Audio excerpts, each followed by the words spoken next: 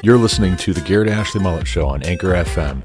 I'm Garrett Ashley Mullet, and I want to talk about everything.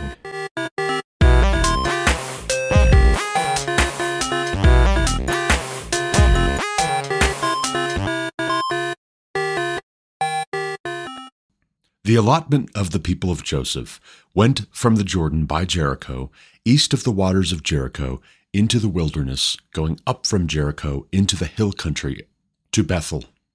Then, going from Bethel to Luz, it passes along to Adaroth, the territory of the Archites. Then it goes down westward to the territory of the Japhletites, as far as the territory of Lower Beth Horon, then to Gezer, and it ends at the sea. The people of Joseph, Manasseh and Ephraim, received their inheritance. The territory of the people of Ephraim, by their clans, was as follows. The boundary of their inheritance on the east was Adaroth Adar, as far as Upper Beth Horon, and the boundary goes from there to the sea. On the north is Mikmetath. Then on the east the boundary turns around toward Taanath Shiloh, and passes along beyond it on the east to Genoa. Then it goes down from Genoa to Adaroth and to Naarah, and touches Jericho, ending at the Jordan. From Tappuah, the boundary goes westward to the brook Kanah and ends at the sea.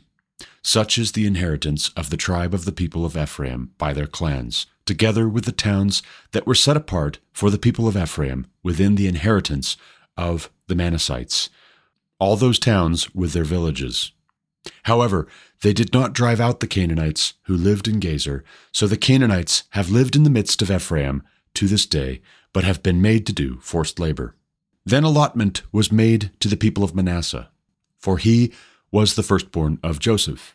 To Machir, the firstborn of Manasseh, the father of Gilead, were allotted Gilead and Bashan, because he was a man of war. And allotments were made to the rest of the people of Manasseh by their clans, Abiezer, Helek, Azrael, Shechem, Hepher, and Shemida. These were the male descendants of Manasseh, the son of Joseph, by their clans. Now Zelophehad, the son of Hepher, son of Gilead, son of Machir, son of Manasseh, had no sons, but only daughters, and these are the names of his daughters: Mahlah, Noah, Hoglah, Milcah, and Tirzah. They approached Eleazar the priest and Joshua the son of Nun and the leaders, and said, Yahweh commanded Moses to give us an inheritance along with our brothers. So according to the mouth of Yahweh, he gave them an inheritance among the brothers of their father. Thus there fell to Manasseh 10 portions, besides the land of Gilead and Bashan, which is on the other side of the Jordan, because the daughters of Manasseh received an inheritance along with his sons. The land of Gilead was allotted to the rest of the people of Manasseh. The territory of Manasseh reached from Asher to Mikmetath, which is east of Shechem. Then the boundary goes along southward to the inhabitants of En-Tappuah. The land of Tappuah belonged to Manasseh, but the town of Tappuah on the boundary of Manasseh belonged to the people of Ephraim. Then the boundary went down to the brook Kanah. These cities, to the south of the brook, among the cities of Manasseh, belonged to Ephraim. Then the boundary of Manasseh goes on the north side of the brook and ends at the sea, the land to the south being Ephraim's, and that to the north being Manasseh's, with the sea forming its boundary. On the north, Asher is reached, and on the east, Issachar. Also in Issachar and in Asher, Manasseh had Bethshean and its villages, and Ibleam and its villages, and the inhabitants of Dor and its villages, and the inhabitants of Endor and its villages, and the inhabitants of Taanach and its villages, and the inhabitants of Megiddo and its villages. The third is Nephath. Yet the people of Manasseh could not take possession of those cities, but the Canaanites persisted in dwelling in that land. Now when the people of Israel grew strong, they put the Canaanites to forced labor, but did not utterly drive them out. Then the people of Joseph spoke to Joshua, saying, Why have you given me but one lot and one portion as an inheritance, although I am a numerous people, since all along Yahweh has blessed me? And Joshua said to them, If you are a numerous people, go up by yourselves to the forest, and there clear ground for yourselves in the land of the Perizzites and the Rephaim, since the hill country of Ephraim is too narrow for you. The people of Joseph said, The hill country is not enough for us. Yet all the Canaanites who dwell in the plain have chariots of iron, both those in Bethshean and its villages, and those in the valley of Jezreel. Then Joshua said to the house of Joseph, to Ephraim, and to Manasseh, You are a numerous people and have great power.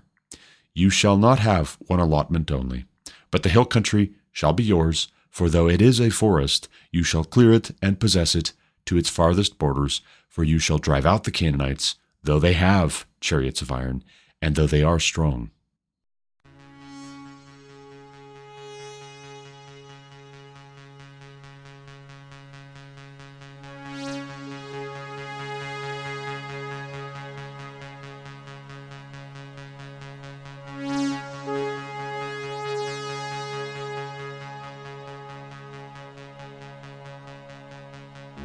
Welcome back to the Garrett Ashley Mullet Show. This is, of course, Garrett Ashley Mullet coming to you from Greeley, Colorado for episode 694 of this podcast.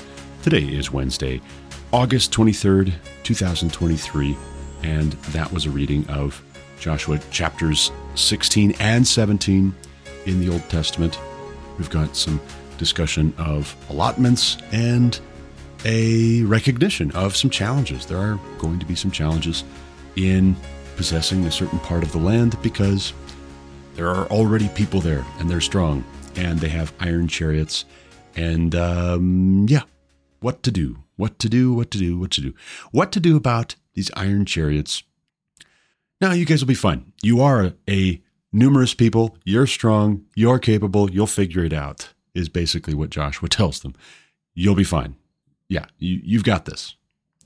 But let's just think about some of the things that are being said in passing in these two chapters. There's a couple of other recognitions I want to talk about. There are a couple of other passing admissions, namely that this or that allotment, this or that piece of land being given, the people of Israel, this or that tribe, are not able to drive out the inhabitants therein. That was the idea. That was the intention. Drive them out. And then it says they couldn't. So what about that? Right? Verse 10 in chapter 16. They did not drive out the Canaanites who lived in Gezer. So the Canaanites have lived in the midst of Ephraim to this day, but have been made to do forced labor. We're already beginning to see the stage set for the next phase of the history of Israel and the history of this region. In these little admissions, these little recognitions of a side-by-side new status quo.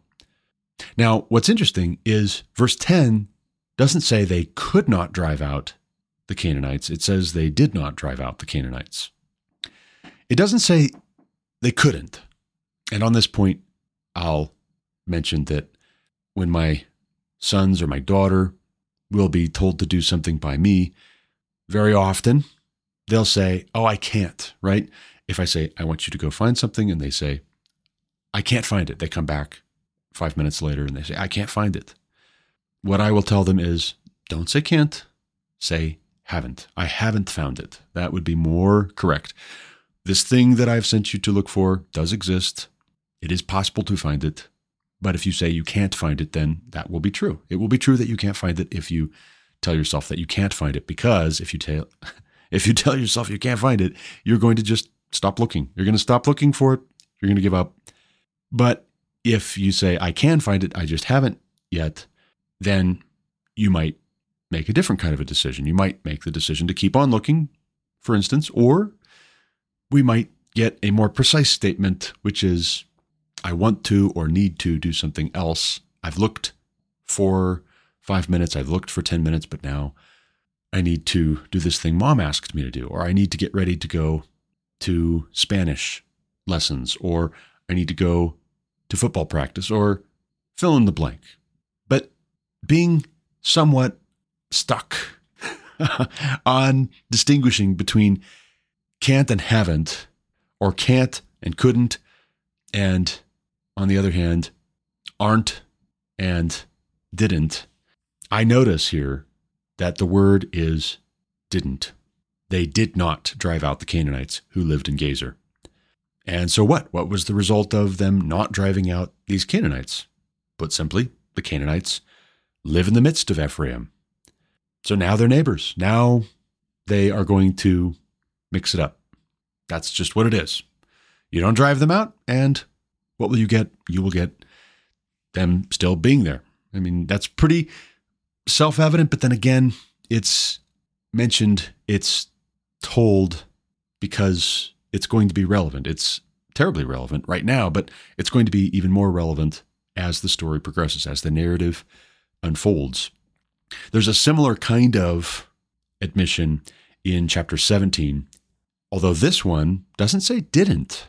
Verse 12, yet the people of Manasseh could not take possession of those cities, but the Canaanites persisted in dwelling in that land. Now, when the people of Israel grew strong, they put the Canaanites to forced labor, but did not utterly drive them out. Now, there's a shift, and don't miss the shift. At first, it was could not. The people of Manasseh could not take possession of those cities, but the Canaanites persisted. Okay, so they couldn't. But then wait, it wasn't going to be immediate.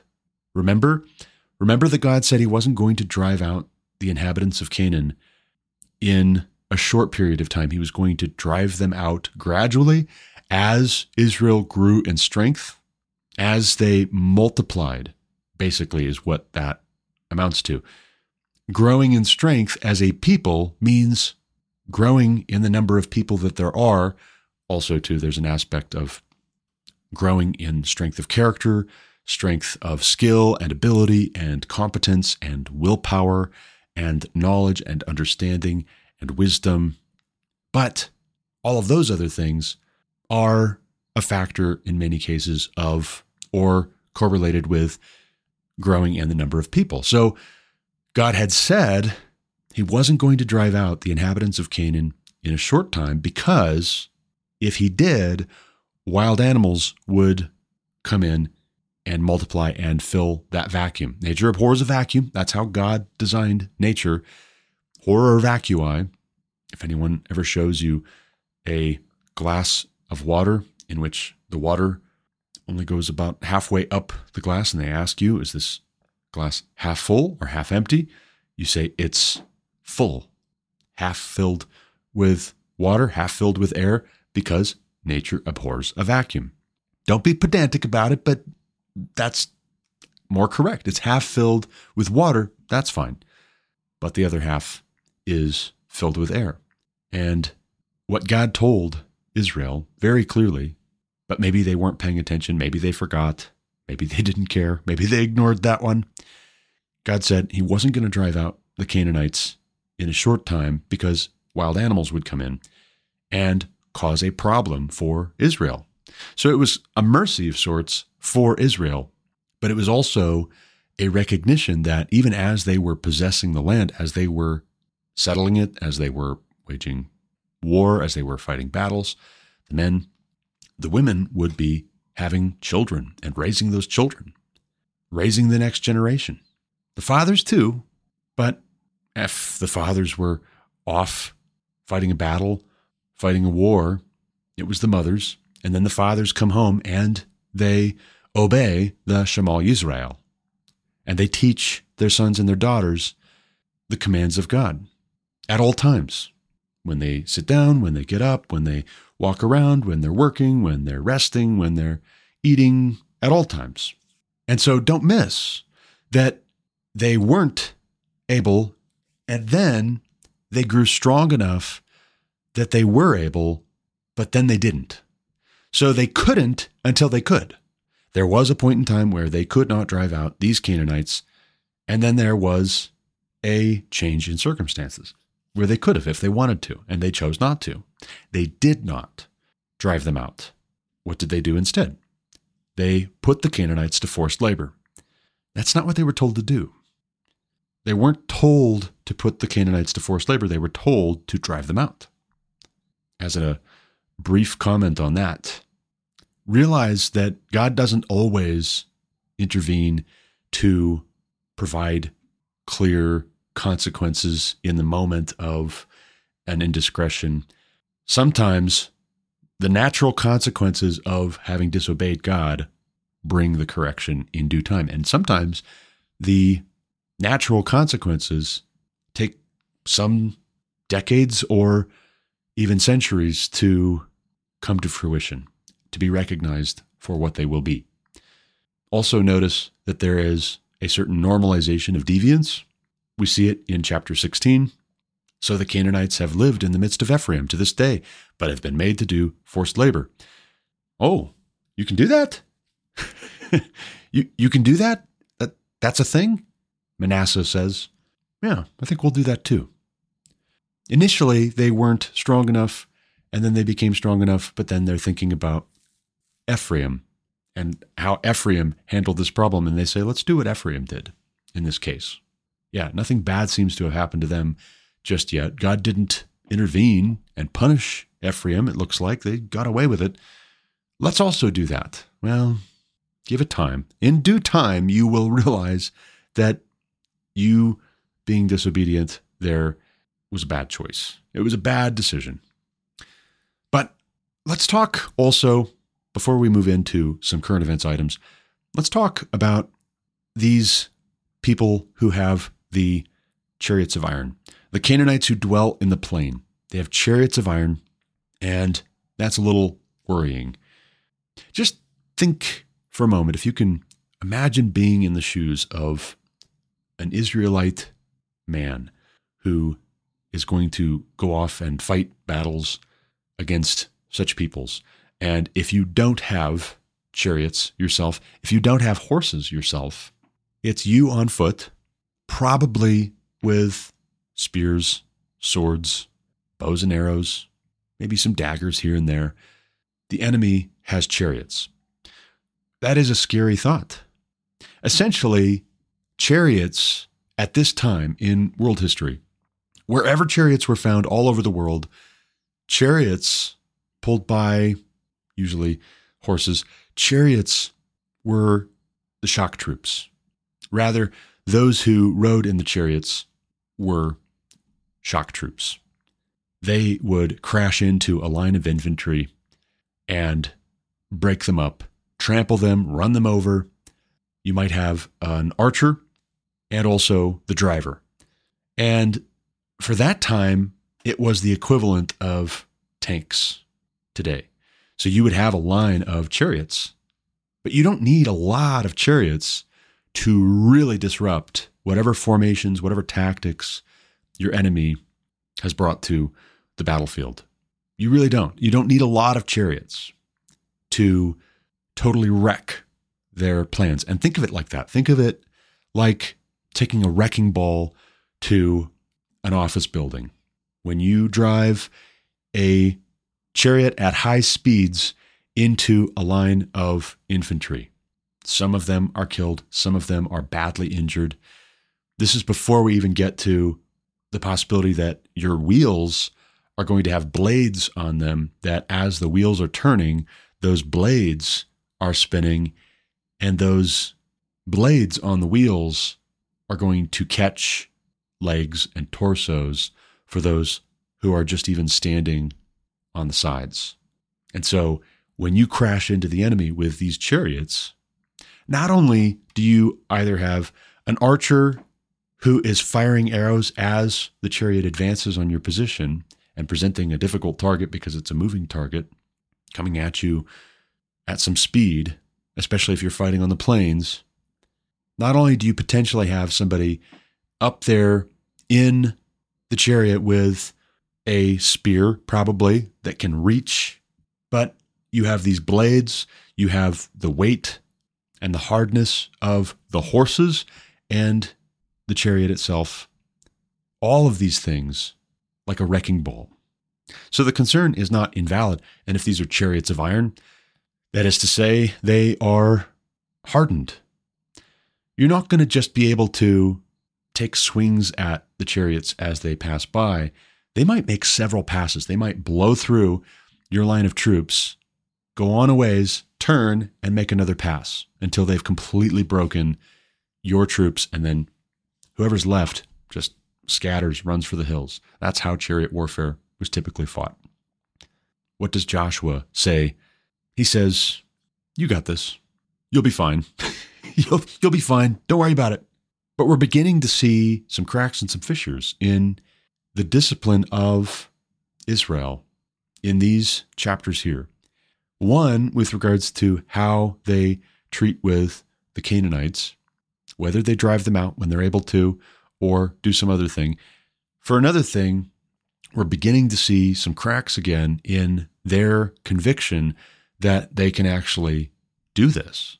Can they actually win against these people? Again, this is going to produce consequences as the narrative continues to unfold. You're going to see that these are important decisions. The things that are said, the things that are done, the things that are not done, the things that are not said, these are important, weighty, consequential turning points for Israel, for each tribe, for each man. But let's get into some current events items. Let's talk about a story that I found on MSN.com from a Camille Fine, writing for USA Today. 8,500-year-old village discovered beneath Albanian lake is oldest known in Europe. As Camille writes, scientists have possibly found one of Europe's oldest, earliest sedentary communities sheltered behind a fortress of defensive spikes beneath one of the oldest lakes in the world. The discovery beneath Lake Ohrid in the village of Lin, Albania, confirms that lakeshore settlements of the region, which straddles the mountainous border of North Macedonia, are much older than archaeologists expected, said Albert Hafner, a professor of archaeology from Switzerland's University of Bern. An interview with the university indicated. The findings made by Swiss and Albanian archaeologists with the help of professional divers indicate that Lin served as a hub for the development of agriculture, craftsmanship, and fishing around 8,500 years ago, making it the oldest lakeside village discovered to date and even older than similar ones found in southern Italy and throughout Europe. Until the Explo project's finding, the oldest previously known settlements in the Mediterranean and Alpine regions were several hundred years younger. The new radiocarbon date points to between 6,000 and 5,800 BC as a time mark for one of Europe's earliest settlement of stilt houses. Quote, archaeological sites in lakes of the southern Balkans, Greece, Albania, and North Macedonia provide an excellent opportunity to investigate rich archives of societal and environmental change in the cradle of European farming. Explo Project's website states, quote, natural lake sediments and submerged prehistoric settlements offer exceptional preservation conditions and uniquely holistic insights into past anthroposphere, biosphere, and geosphere dynamics, end quote. Albanian archaeologist Adrian Anastasi told AFP that, quote, building their village on stilts was a complex task, very complicated, very difficult, and it's important to understand why these people made this choice, end quote. Now, how complex was it? How difficult was it? Well, we do it. Let's not presume that the people who lived thousands of years ago were any less intelligent or less capable, less entrepreneurial, less inventive than we are. Please. Was it too complex for them based on what our presuppositions are about how advanced they were? I would say in the mainstream, yes. In my view, no. I give the ancient peoples much more credit than what seems to be typical in our day.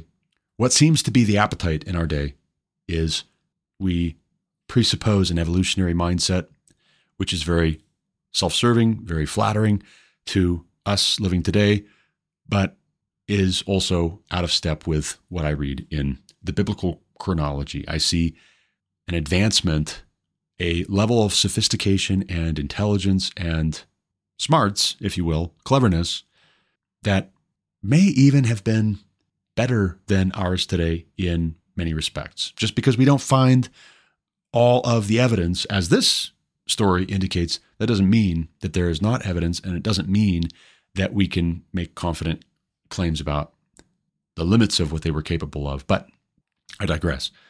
One thing I find curious in this story is besides the idea that this is a much older, by several hundred years, settlement, potentially, possibly, take with a grain of salt, radiocarbon dating claims, particularly when this or that archaeologist or university or institution can put themselves on the map by dating things older than they necessarily are. Aside from that, the idea that there were these houses on stilts, these structures on stilts, and also that they think there were spikes set up. Both of those things together are pretty interesting to me. The question is posed in this write-up, what were they trying to protect themselves from? And why I find that to be a curious question is, for one, we have records of wars and fighting and raiding and battles going back to the earliest times in human history, casually mentioned as a matter of course, like, yes, this is a thing. But also, biblically, we have the flood being introduced as what God had decided to do to destroy all life on earth except what was on the ark. We have that being introduced with the summary that the earth was filled with violence, and that was not okay with God. That wasn't God's original design or intention. That was an effect of sin. That was a corruption. That was a deviation. And nevertheless, it happened. And God allowed it to happen. But then God also, at a certain point, put a stop to that trajectory. And you can say, but there was violence again afterwards, and there's still violence today. Yeah, but the kind of violence and the nature of the violence, we maybe don't fully appreciate. There's a lot we don't know even within the biblical account, because what we're told is a pretty general statement. The earth was filled with violence. Well, what kinds of violence? Probably all kinds of violence.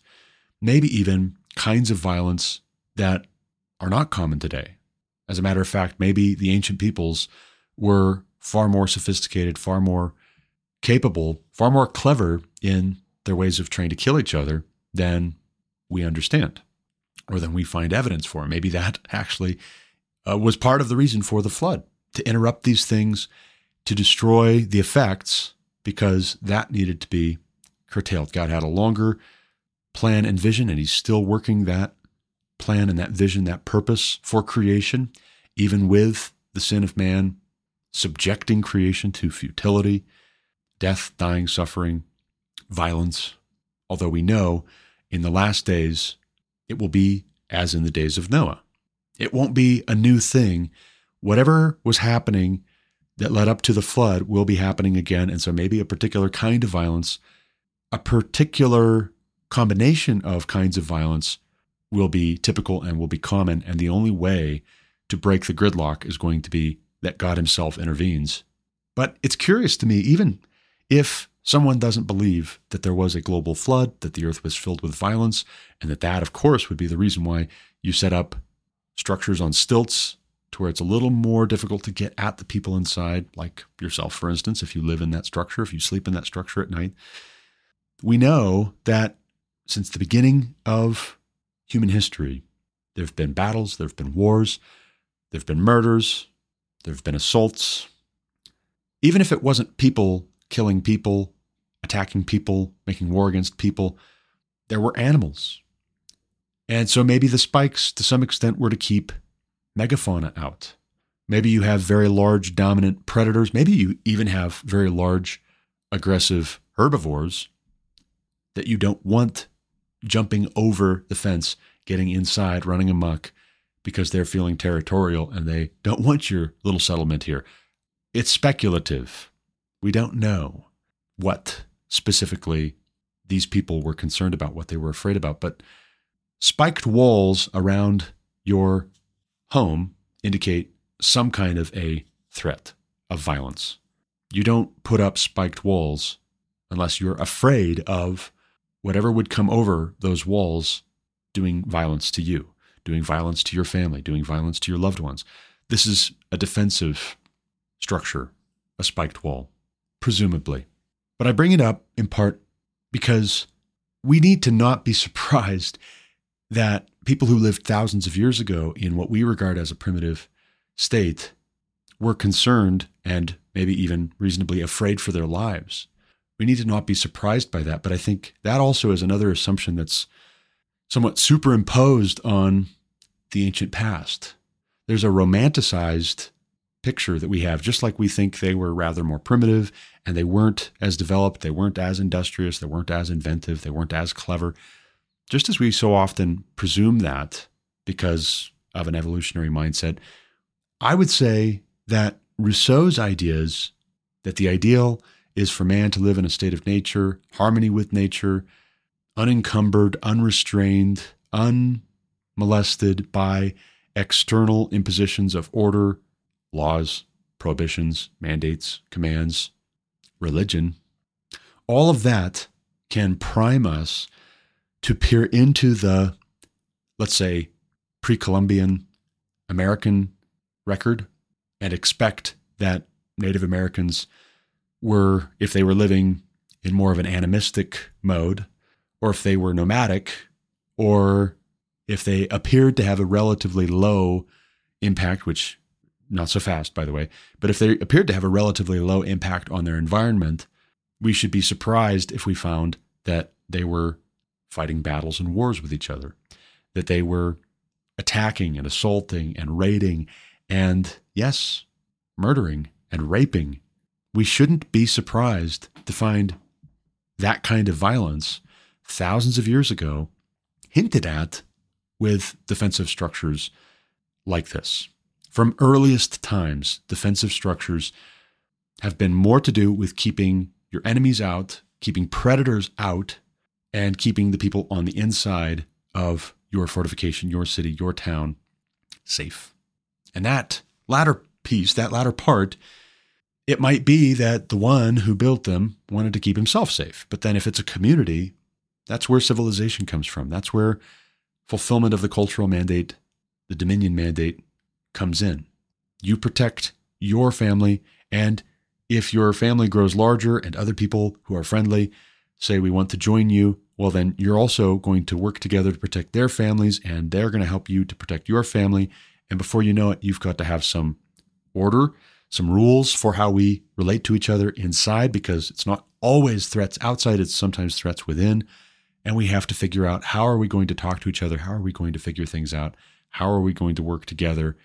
And again, that's where traditions come from. That's where institutions come from. That's where very often laws and government and politics get their start, is several families way back working together to provide for and protect their families, their children, their women, themselves, one another, figuring out how to live in proximity, how to get along, hopefully in such a way as to be able to provide and protect at a higher and higher level. Well, you get little pockets of civilization that are each doing that in their own different ways, and then they come into contact with each other, and they have different sets of rules. They have different standards and mores, and maybe they can figure out how to each give and take a little bit. Yeah, I like that rule. That's a great rule. Hey, can you show me again how you did that thing? We're not very good at that, but I like your technique. Yeah, what do you call this little tool? An adze? Oh, that's cool. Yeah, and what is that? Oh man, how did you make that knife? That's a great knife. Where did you get that? Can I get one? I'll trade you. That's how it goes. That's how it works. When they get along, maybe they form an alliance of towns and cities, and before you know it, you have a kingdom. Because just like within this little community that initially started out from several families, you needed to have someone with authority or a group of men who have authority.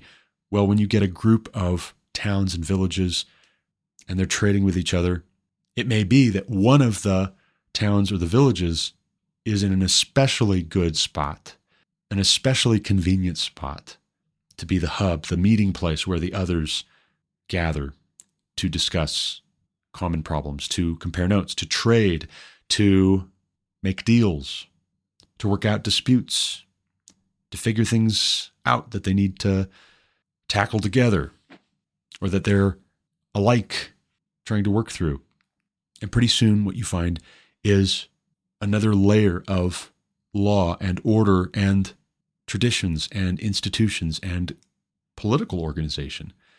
You find that there's another layer that gets superimposed over the structures that were already in place. But it started with the family. It started with one man, or maybe a few men, several brothers, trying to provide for their wives, their children, together, helping each other out. Next thing you know, it's several towns and villages doing that together. And one grows especially large because it is the gathering place. And some people, rather than traveling back and forth, they say, you know what, I'm just going to set up here. I'm a merchant. I'm just going to set up here and people can come to me. I'm tired of traveling back and forth. And then that becomes a city. And if you're going to have a political organization to resolve disputes between the towns and the villages, pretty soon you've got a king. You have a king who is over surrounding towns and villages. But then what happens when another such collection of towns and villages nearby also have a king? And their king tells their people to make war on your king. If they bring a gun to a knife fight, now that kingdom is superimposed over your kingdom. And that's the story of civilization. If you can fight off the neighboring kingdom because you brought a gun to a gunfight, or they brought a knife to a gunfight and you have a gun, so to speak, well, then maybe your kingdom gets superimposed over their kingdom. But the point is, this is human history. Fallen people with a sinful nature living in a broken creation that has been subjected to futility against its will. It's not how it was supposed to be, that there's this fighting and dying and killing and scheming, assassinating, making war, making battles. It's not how it was supposed to be from the beginning, but then this is the world that we live in. And you have to figure out if others would like to come in and conquer your kingdom and take your stuff, put you in shackles, put you to forced labor. You've got to figure out what you're going to do about that. You can't just do nothing, or else, well, I guess they'll decide. They'll be the assertive one who makes that decision for you. So if you're wise, you see trouble coming and you hide yourself perhaps behind spiked walls. And maybe behind those spiked walls, you work on your tool-making skills. And by tool-making skills, I mean making some tools to be able to defend hearth and home if an enemy or a predator somehow makes it through the wall, over the wall, through the gate. And again, this is the story of civilization. This is what it's been for all of recorded human history, with the exception of a few brief generations at the very beginning. In Genesis, he blessed them and said, "Be fruitful and multiply, fill the earth and subdue it." It wasn't long after those generations started spreading out, being fruitful and multiplying, filling up the earth, that these became a part of what we have to work through, what we have to figure out, what we have to make decisions about together. Bringing this to our time again, though, and yet here's an example for you that would be common to our time and to the time thousands of years ago that archaeologists every now and then have an opportunity to study in earnest. And it's great when they do. It's fascinating. I love this stuff. Love it, love it, love it. I would love to be an archaeologist. But Billings Gazette, my home state, Billings, Montana, is a major city that has come to be large because it is a place where people can gather, bring things from outlying towns and cities that are smaller, centrally located. It's an influential city in Montana.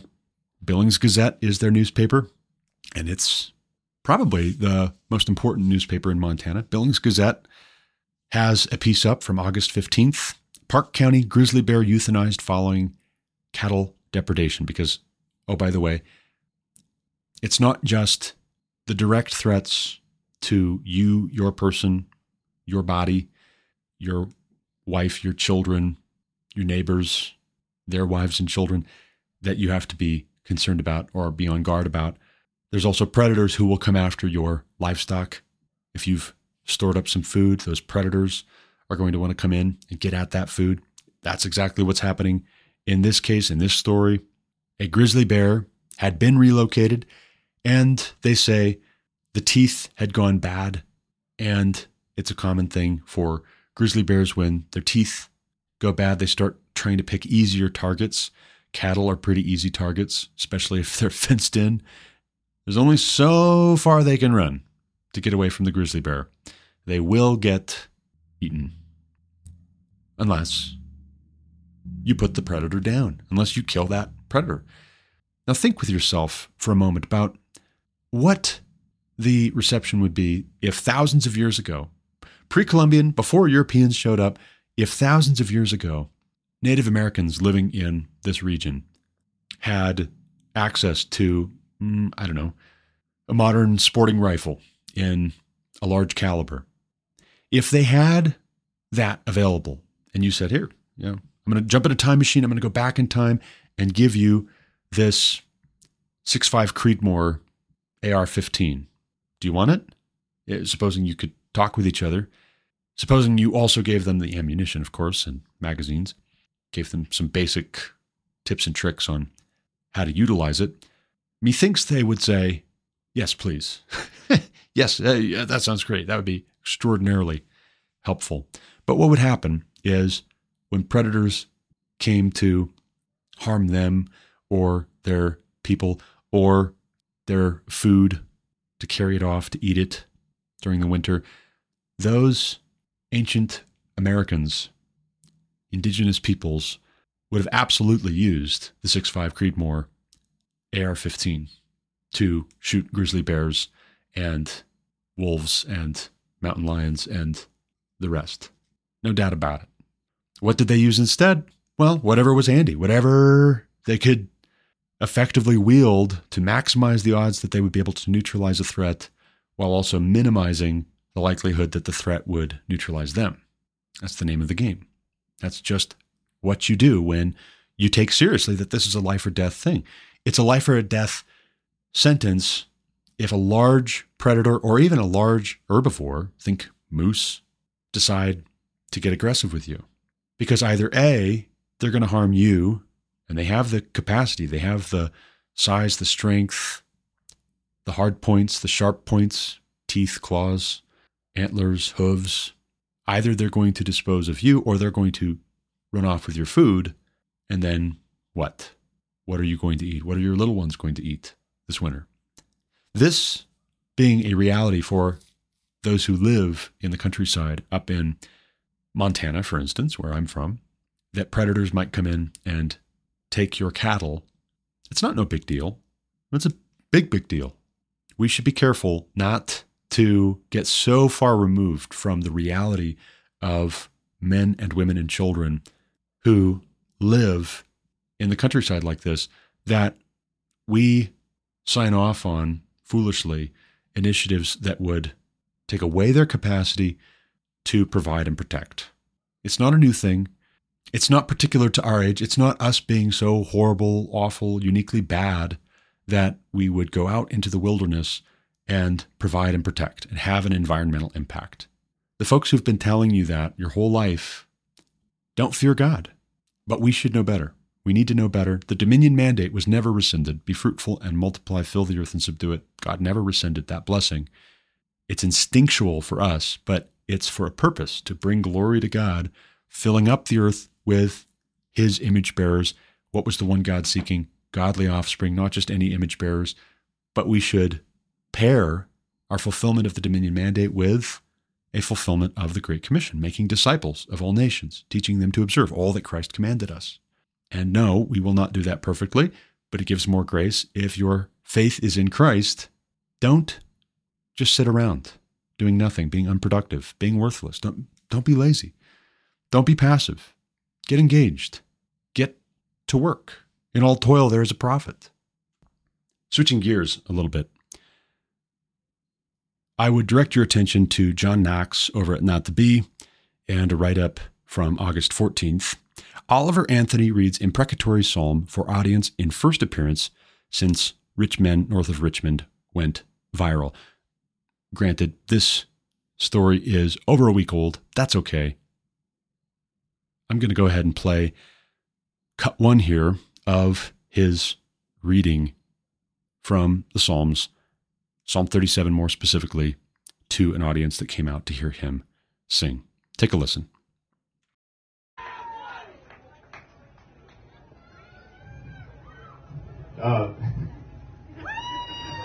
It's crazy to me because I remember back in June I played here for about 20 people, and but that's the beautiful part of this country, though, is even an idiot like me can make something happen. So if I can do it, you can do it. Before we start singing, and I mean we, because I hope y'all are going to be singing too, I just had something I felt compelled to share with you. This is in Psalm 37, 12 through 20. The wicked plot against the righteous and gnash their teeth at them, but the Lord laughs at the wicked, for he knows their day is coming.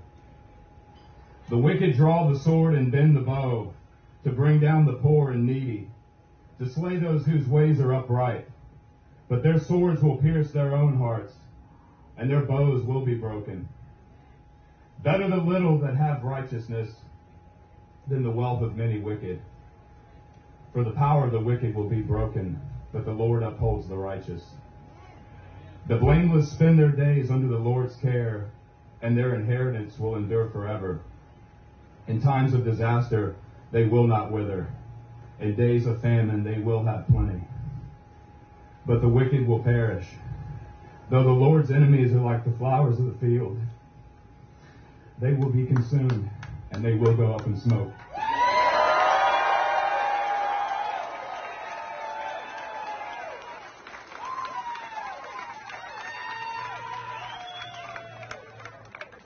Okay, great stuff.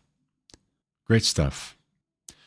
This is rare, and this is unusual, and this is surprising, and it's unfortunate that all of that is true. This shouldn't be unusual. This didn't used to be so unusual. There is no new thing under the sun, but then peoples do grow distant from God. Peoples and nations decide to go a different route and do their own thing. Just like I was reading for you in Joshua 16 and 17 about Ephraim and Manasseh declining to drive out the Canaanites. Even though God had said, drive them out, they decided to put them to forced labor instead. They decided to do their own thing. As we'll find out, there are consequences for that. But that's just it. There are consequences for us having decided to do our own thing as well. For generations, our ancestors prayed for this nation, and they prayed that God would bless their individual capacity to provide for their families, to protect their families. They prayed for their children, that their children would come to know the Lord and love the Lord and serve the Lord. They prayed for the young women that their sons would someday get married to, raise a family with, build a home with. They prayed for the young men that their daughters would someday be given away in marriage to, hoping that those young men would be of good character and treat their daughters well, provide for and protect them, deal kindly with them. For generations, prayers were made to God, petitions, entreaties, imploring the Almighty to bless this nation, reminding all who could hear that we were one nation under God. Just one nation, lest we forget ourselves and suppose there were no nations before us, there will be none after, there are no other nations. No, we're one nation, just one, but that's okay. This is our nation. This is our country. And it was good that these prayers were made, that days of repentance and fasting were called for, days of thanksgiving and feasting to celebrate how God had answered prayers were called for. But then time went on, and the people forgot God and were made to forget God. The people decided to forget God, and they also, in all too many cases, allowed others to persuade young people, sons and daughters, that there is no God. I'm your new God, essentially, was the gist of what was relayed. This whole business about the song, Rich Men North of Richmond, is encouraging on one level, that it is being so well received. There's so much enthusiasm, and there's so much of an appetite for this attitude, this sentiment to be reaffirmed. Revolution is not what we need. What we need badly is reform. We need reformation, not revolution. We need to fix back up what has fallen into disrepair, what has been torn down, what has been auctioned off. There's a kind of irony. There's a dark kind of poetry to portions of the wall that was supposed to be built between the United States and Mexico to assert control over our borders, to assert national self-determination in defense of the rule of law.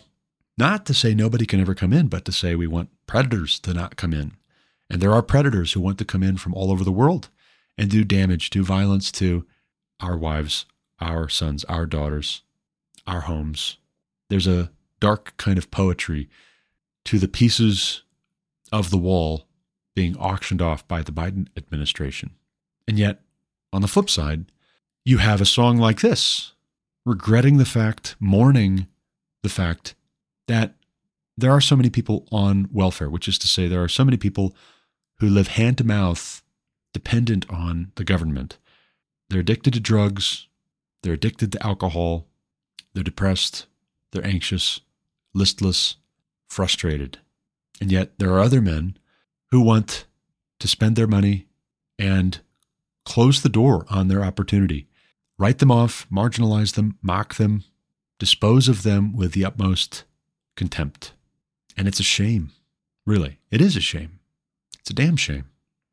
But what would be as bad or worse would be if Oliver Anthony here had, as has been alleged by many in the corporate media, who are hitmen for the personal reputations of anyone who might pose a threat to the status quo, the zeitgeist, the current social imaginary, as they claimed, he just wrote this song and recorded it to get rich. What a hypocrite. Next thing you know, he's turning down multi-million dollar record deals. Why? Because that's not why he recorded the song, as a matter of fact. He gets an opportunity to speak to this group in North Carolina a couple of weekends ago.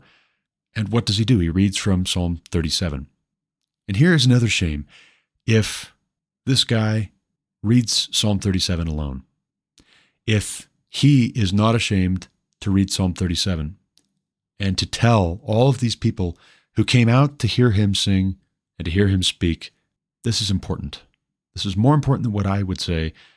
Listen while I read Psalm 37. Take heart, be encouraged, don't lose hope. God himself will break the bows. God himself will fight for us if we put our trust in God. That's powerful stuff, but it shouldn't be one man alone reminding his country of our inheritance, of our heritage, of our past, of the generations of our ancestors who prayed for us to be free and to remain free, and to be wise and to remain wise, to be godly and to serve the Lord with our lives. It shouldn't be just one man. And I hope it won't be just one man. And yet, for our last story, for our last item to discuss this podcast episode, consider some material from Joel Abbott over at Not to Be, August 18th. Christianity Today wrote an article praising Barbie and Taylor Swift a day before it trashed Oliver Anthony as anti-biblical. Who boy, do I have some thoughts. Eric Teitzel tweeted out side-by-side screenshots of the articles in question at Christianity Today. The title of the one from August 16th is Barbie and Taylor Swift Are Bringing Us Together. Beyond hot pink and bejeweled outfits, the subtitle reads, they showcase a deeper desire for community and collective joy. Beth Felker Jones is the author. This is filed under Pop Culture. Here we have in view Taylor Swift at a concert and also Margot Robbie in a still from the Barbie movie. Both of them with pink in the background, wearing blue dresses, it would appear, made up smiling, happy, confident, very feminine, very beautiful, very feminine. But the next, from Hannah Anderson, August 17th, filed under poverty, not under pop culture, filed under poverty. Oliver Anthony's viral hit doesn't love its neighbors. Wow. Tell us how you really feel, Hannah. Here, the subtitle is, Rich men north of Richmond is disdainful towards people on welfare Christians shouldn't be. As Joel Abbott puts it, and I quote, first up, Christianity Today wants you to know that Taylor Swift, the avatar of the sexually liberated, unmarried, childless modern woman, and the Barbie film with its direct feminist messages of women freeing themselves from the patriarchy are, quote, bringing us together, end quote. I'm not here to critique Swift or Barbie director Greta Gerwig, although you can read thoughts on her being assigned to C.S. Lewis's Narnia here and here. I'm also not here to say every woman is called to be a red-pilled tradwife. What I am saying is that the flagship Christian publication of the Western world, called Christendom in olden times, is out here stumping for vain, prideful women who have made sex and beauty their gods and have in turn become godlike symbols for millions of women seeking their own liberated selves. The new Roman gods are much flashier than the old, aren't they? From the article in Christianity Today, he quotes, Barbie and Swift's Eras Tour in particular open up dialogue about what Michelle Goldberg at the New York Times calls entertainment that channels female angst, awakening a seismic shift for women in helping women reclaim girlhood without rescinding power. These cultural artifacts draw on the ambiguities of the female experience, celebrating the feminine while honestly addressing the difficulties of being a woman in a male-oriented world. And certainly, these events are occasions for women to enjoy this together. Joel Abbott asks a valid question. What does this have to do with Christ? Curious. By contrast, here is what Christianity Today published regarding Oliver Anthony. Music that names the inherent dignity of the poor lodges a protest against establishment excess and echoes Old Testament calls for justice, like God's condemnation in Jeremiah 5:28 of those who have grown fat and sleek, yet do not promote the case of the fatherless or defend the just cause of the poor. Then I heard these lyrics, Lord, we have folks on the street, ain't got nothing to eat, and the obese milk and welfare, well, God, if you're 5'3" and you're 300 pounds, taxes ought not to pay for your bags of fudge rounds. Joel Abbott points out, she says the song reminded her of the shame she felt having to use food stamps once upon a time. Quote, but protest against wealthy elites and government corruption, no matter how justified, cannot ride on the backs of others who are also suffering. The price of accessing food through SNAP or a church food pantry must not be the poor's dignity and self-worth. Now, wait a second. It's not just the rich, but it is also the rich. It's those who are totally disconnected from the consequences of their legislative decisions, or if they intend these consequences, they are showing contempt for those they claim to be so much better than.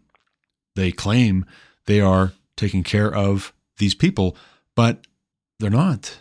There's a casual contempt towards the poor, and you can't separate out criticizing the rich for the kinds of politicians that they are getting elected or threatening to withdraw funding for unless they change up their positions. You can't separate out criticism of the rich, what they support and what they oppose, and the moral content of the effects as they intersect with the choices made by the poor. These two cannot be divided out. And oh, by the way, Oliver Anthony, I'm pretty sure, has the right to speak from experience as one of these people he's talking about, he's singing about. You know, it's one thing when somebody is in a really bad way and you give them a leg up, but what he's getting at is the same problem with seeing a drug addict on the street and just giving them a big wad of cash. Actually, you might be killing them. You give them a big wad of cash and they go out and buy drugs and maybe overdose because they overdid it. Did you help them? If I see a situation like that, if I see it on the macro and I sing about it, are you going to say, oh, you were not respecting enough the dignity of drug addicts when you criticize someone for giving a large wad of cash to a drug addict? who then overdoses and kills themselves with the drugs that they bought with the big wad of cash. But again, let's take a step back, and I really do need to run, speaking of work and provision. But before I go, I want to loop this back to something we've been discussing and something I'm thinking quite a lot about with the book, The Toxic War on Masculinity by Nancy R. Pearcey. Women can be very poorly behaved, and you're not supposed to say anything about it. You're not supposed to say anything critical about it. They can be absolutely self-absorbed and vainglorious and negligent and vicious and awful and frivolous and vain. And that will be cheered, apparently, in Christianity today, which is mainstream, Big Eva, the voice of your typical establishment evangelical thought leader. That's what Christianity today is. Barbie movie, Taylor Swift, yes.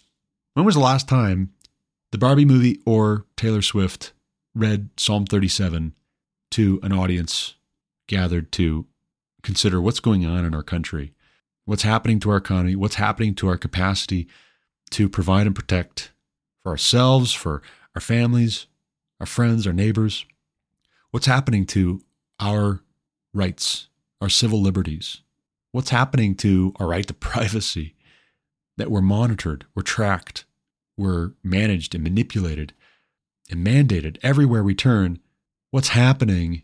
The Barbie movie and Taylor Swift are not going to read you Psalm 37, but they will be praised, apparently, by mainstream evangelical Christianity, because if girls and women are feeling positive and encouraging messages come through the media, that's all you need to know. If the girls are happy, if mama's happy, then everybody's supposed to be happy. If the beautiful young woman has a big smile on her face and just keeps on looking pretty, well then, we're all supposed to be happy, right? Oh, who does Oliver Anthony think that he is? Who's this guy?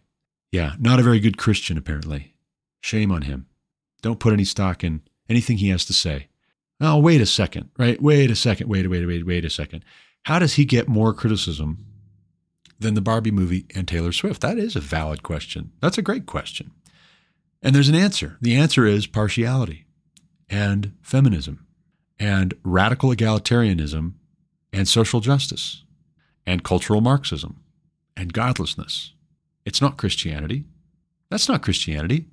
It's an upending of and a ongoing rebellion against the commands of God and the created order according to God.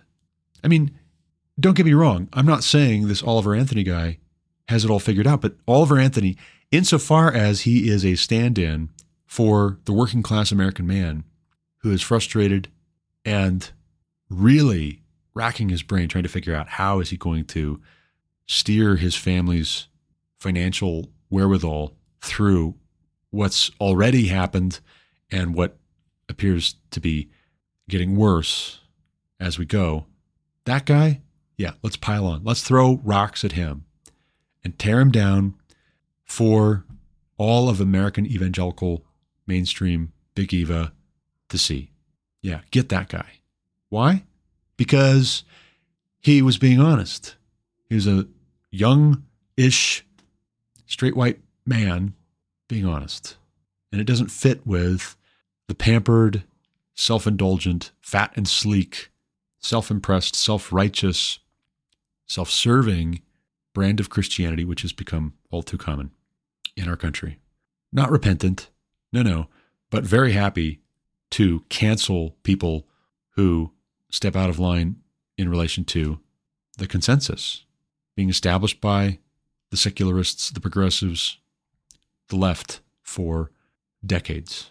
Very happy to cancel them so as to bring them to a kind of repentance. But it's just backwards. If that kind of repentance is not producing righteousness and it's not leading to greater faithfulness and obedience to God, service towards God, love for our fellow man according to God's commands and his promises and his character, his holiness, well, then it's not the kind of repentance we should associate with the salvation of our Lord Jesus Christ. It's the kind of repentance which is actually a turning away from what is good and what is true and turning towards conformity with the world. Friendship with the world is enmity with God, and yet the people who write these kinds of things have been very successful at insulating themselves from anyone who would tell them that. And if it's true for a little while that they can't, at a certain point when they get the capacity, they just decide to not. And that would be more honest. That would be more accurate. It's not that you couldn't be more fair, be more honest, be more even-handed. It's not that you couldn't help showing partiality. It's that you chose not to. When the capacity was there, you chose not to. And the concerning thing is, there are a lot of people who are going to be taken in by that because it is presented in Christianity today. And they're going to think that's gospel. That's not gospel. That's two foolish women's opinion showing partiality, trying to cozy up to godlessness in broader society. We should do better. We should ask for God's wisdom. We should ask for his salvation. We should ask for his mercy and his grace. We should ask for his forgiveness, because this has been the way of it for far too long. And judgment is nigh. But that's all the time I've got for this episode. I got to run. As always, thank you for listening. Until next time, God bless. You've been listening to The Garrett Ashley Mullet Show on Anchor FM. For more content like what you just heard, subscribe to this podcast on Apple Podcasts, Google Podcasts, or Spotify. Also check out thegarrettashleymulletshow.com to subscribe to email alerts when new episodes are published. As always, you can reach me with any comments, questions, complaints, objections, or insights at garrettashleyMullet@protonmail.com.